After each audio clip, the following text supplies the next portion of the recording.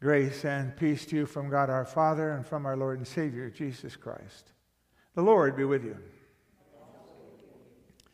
Give me one moment because it gets hot in this robe.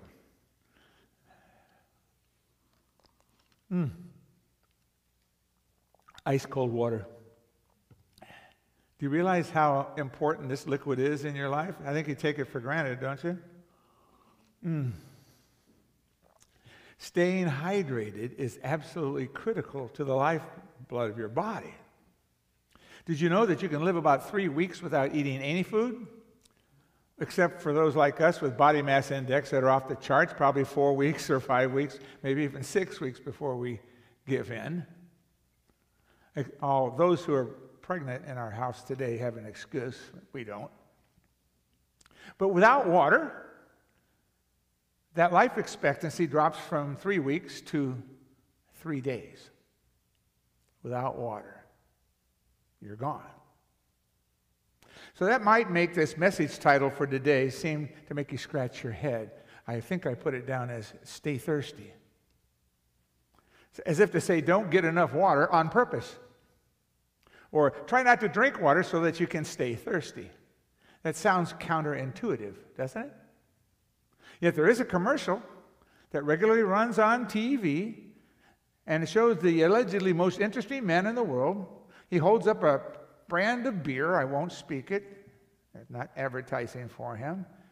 In one hand, on the other hand, he encourages his audience, whom he refers to lovingly as my friends, to stay thirsty. It's amazing, isn't it? Stay thirsty, as if that was a good thing. You want to talk about thirst? Jesus knew only too well what it meant to be thirsty. Without any food or drink for 24 hours before his death, during which time he suffered horrific and inhumane physical abuse and torture. Finally, a dehydrated and dying Jesus looks down upon his enemies from the cross on which he hangs and utters 2 words among his last, I thirst. I thirst. Food and water are basic staples for physical life. Without them for an extended period of time, the body fails, we die. Why then would anyone want to tell you to stay thirsty? Long before his acute bodily need for hydration, Jesus found himself in Jerusalem on the 8th day of a feast called the Feast of Booths, or the Feast of Tabernacles. It was the last of 3 annual pilgrimages that the devout men of the Jewish faith, were to go and attend. Now, lots of other people attended with him. Lots of other Jewish people came from all over the nations to come to this. This was on the 8th day of it. In fact, the name for the Feast of Booths, Tabernacles, comes from the tents or booths, shelters that they put together at the outside of the city so that they could have a place to live while they were there. That's how great the crowd was. On the 8th day of the feast, called the Great Day, as you heard in the Bible reading for today, while 7 lambs were being offered up to God, the people were to reflect on the purity, the spotless purity, and the unassuming innocence that was represented by the lambs. The number 7 is associated with the fullness or completeness or perfection, if you're into numerology, as the Jewish people were. So the sacrifice of those 7 lambs was to remind the pilgrims in Jerusalem that God's lamb would one day be given as the ultimate sacrifice, as the perfect fulfillment. So by faith, then, God's people looked forward to that day, that great day, which would be the final great day, when all the temple sacrifices would come to an end, when their thirst for reconciliation with God would no longer be represented by some symbol of something greater, but by the one who is greater, himself. On this 8th day, Jesus takes the opportunity to speak to his disciples on the importance of hydration, of all things. but from a decidedly different perspective. And as it were, Jesus is essentially telling his disciples to stay thirsty. He says, "If anyone thirsts, let him come to me and drink. Whoever believes in me, as the scripture has said, out of his heart will flow rivers of living water." Not just living water, rivers of living water. These words recall a passage that the disciples would have known from the book of Isaiah. Here it's chapter 55:1. They wouldn't have had chapters in those days. "Come, everyone who thirsts, come to the waters. He who has no money, come, buy and eat. Come, buy wine and milk, and without money and without price." Isaiah's words prophesy of one who's coming, who would be the suffering servant, who would pay that price. And that price is death, thirst unto death for the sins of the world. The thirst Jesus speaks about here is a thirst of a spiritual kind, a spiritual thirst that can only be quenched by God's word. It is in this way we Christians, in fact all people, must stay thirsty. The Apostle John, though, adds a very important note about Jesus' conversation, which links this passage to the day of Pentecost. He said, "Now this he said," Jesus, "about the Spirit, whom those who believed in him were to receive. For as yet the Spirit had not been given, because Jesus was not yet glorified." So Jesus points to this day, not only to his disciples, but to us, to the coming of the Holy Spirit. So today's a big day in the church. Certainly there are any number of church and calendar items that are very important in the life of Jesus that we observe and celebrate. This day, though, marks the arrival of the Holy Spirit. Not only that, it's a big day for the church, not just in the church. If there's one day in the life of the church that might make you squirm a little bit, make you feel uneasy or inadequate, because of your not so faithful following and service to God, this is the day. This is the day of Pentecost. Today is the day we bear ear witness to faithful servants, faithful disciples who boldly and masterfully spoke in languages of thousands of people, hearing about Jesus and the Holy Spirit and God's promise. "And it shall come to pass that everyone who calls upon the name of the Lord shall be saved." Today is the day where this happens. On this day, 50 days from the Passover Sabbath, right there, the promised helper that Jesus said was going to come actually descends on the upper room in Jerusalem. 10 days after Jesus ascended from the Mount of Olives into heaven. And right in the text, you heard it said they were all together, we are told, all together. 120 or so disciples, greeted by the Holy Spirit with a sound from heaven like a mighty rushing wind. The wind, we're told, filled the entire house where they were sitting, and divided tongues as of fire appeared to them and rested on each one of them. Not just the dozen, the 120. And there they were filled with the Holy Spirit and began to speak in other tongues, other languages, as the Spirit gave them utterance. The authority and the power, emboldening them to speak God's word.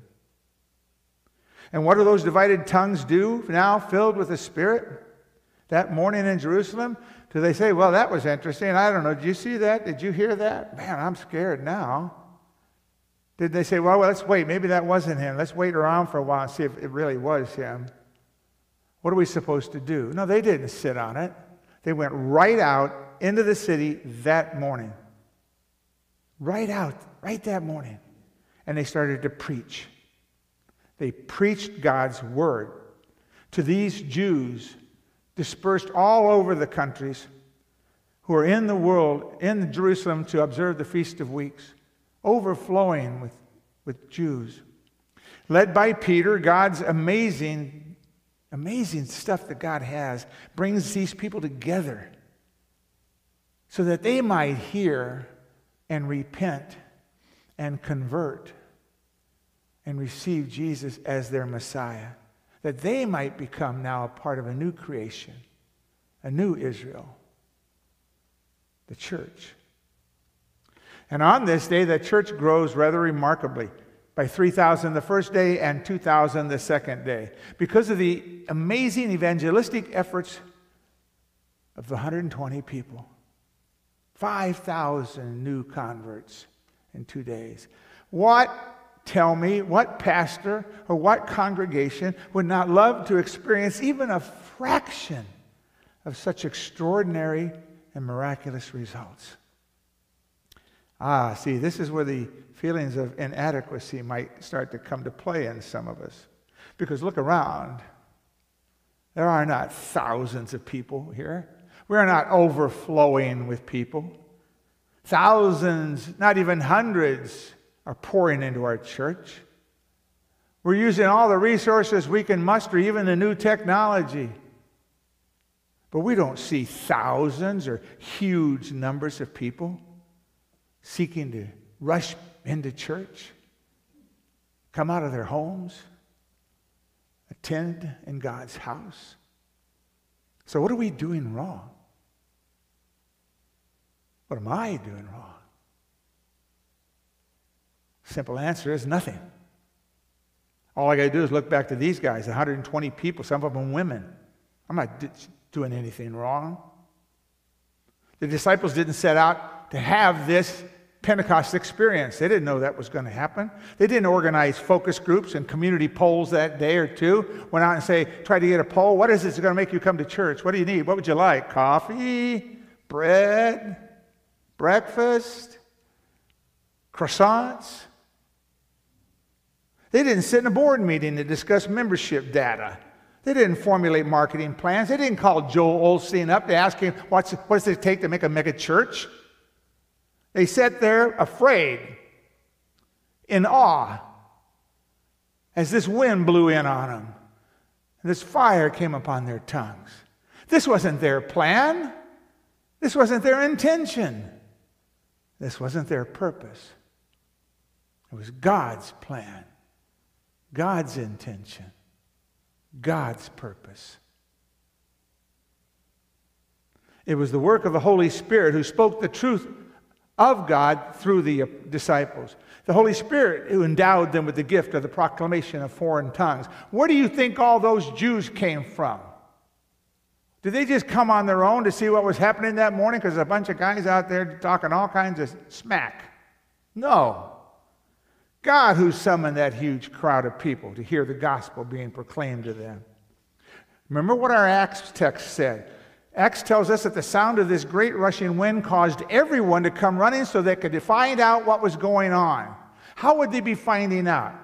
By hearing. What was going on is they were hearing the word of God, spoken in truth.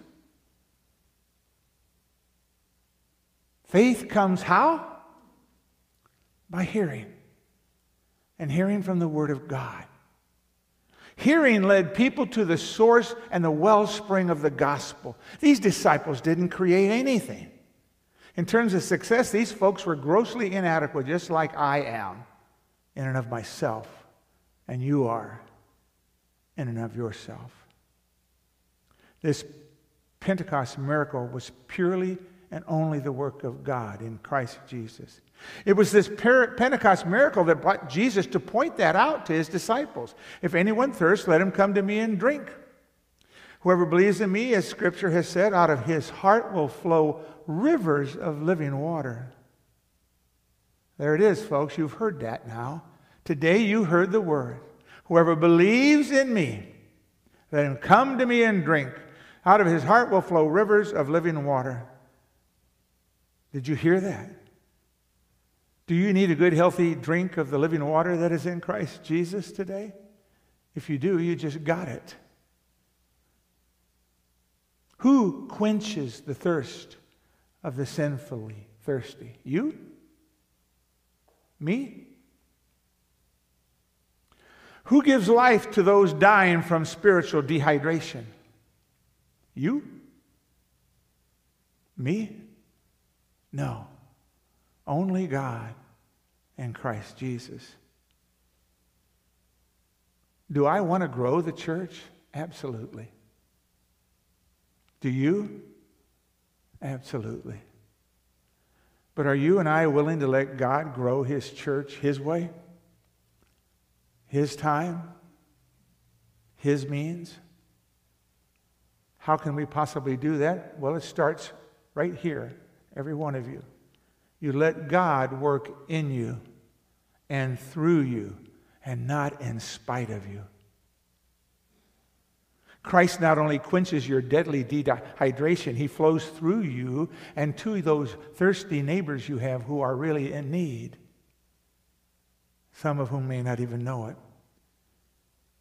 So my question for you today is, what flows from you these days?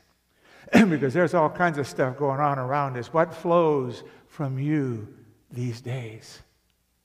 What do people get a drink of when they encounter you at any moment and randomly in your life? What drink do they get of when they encounter you? Do they get the life-giving waters of Christ through you and your words and your deeds? Or do they get a tall, supersized drink of septic sin that flows within you? It really is as simple as giving a drink of water, becoming the overflowing cup that Christ uses to quench the thirst of all who hunger for righteousness. Let God work in the church and in you. Let Him quench the thirst of all those who are sinfully dehydrated and dying in their sins. Open the floodgates and let the Word work. Even if it's one little drink at a time to one little thirsty soul in need. One drop. Because God's Word is life-giving. Faith comes from hearing, and hearing comes from the life-giving Word of Christ. Do you remember Peter's inspired and convicting words to the great crowd that first Pentecost day? When they heard and they ran right over to find out what was going on. How did Peter address them? You, this Jesus whom you crucified. Not exactly an invitation to come into the house, is it? It's the law slapped right into their face. The very Jews that came here for this feast and the sacrifice were cut to the heart hearing those words. Did they just get up en masse and run away? No. They said, "What shall we do to be saved?" And then they hear the gospel, pure gospel. Repent and be baptized, every one of you, in the name of Jesus Christ for the forgiveness of your sins. There it is. Law and gospel in its most pure form. The Christological answer that delivers the true life-giving water that Jesus said, the water that I give him will become in him a spring of water, welling up to eternity. So yes, stay thirsty. But not with a can of Mexican beer. Stay in the Word. Proclaim the good news that Christ died for your sins and mine. Preach it. Teach it. Confess it. Because you are in Christ as Christ is in you. And like the other ordinary means that God uses in the church to feed and save His Word and His sacraments, you too are made extraordinary in Christ. As the psalmist writes, "O God, you are my God. Earnestly I seek you. My soul thirsts for you. My flesh faints for you, as in a dry and weary land where there is no water." Out in the world right now, there's not a whole lot of water. Come here, the wellspring, where Jesus' water pours out to you freely. And may this living water of the gospel freely flow from you as the Lord quenches all those who are dehydrated and dying in sin and despair. We too were once dead in our trespasses and sin, but now in Christ, in the baptism of our fount of grace, we too are a new creation. May the Holy Spirit work in you so that rivers, waves, tsunamis of living water might flow freely from your heart. Stay thirsty, my Christian friends. Amen.